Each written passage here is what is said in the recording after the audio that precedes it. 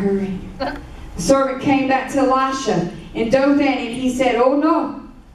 What are we going to do? What are we going to do? Have you ever asked that question, what am I going to do? How am I going to get out of this mess? What am I going to do? You see, the servant's heart was gripped with fear, and his mind began to run wild.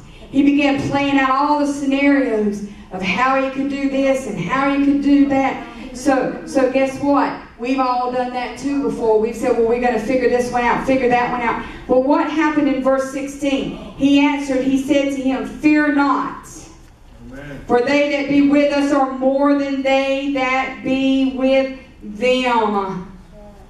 He answered and said, fear not. I want you to take this with you. For they that be with us are more than they that be with them. You've got to convince yourself and make sure you tell yourself, convince yourself that greater is God in me than any enemy that can come against me. Amen. Say it with me. Greater is God.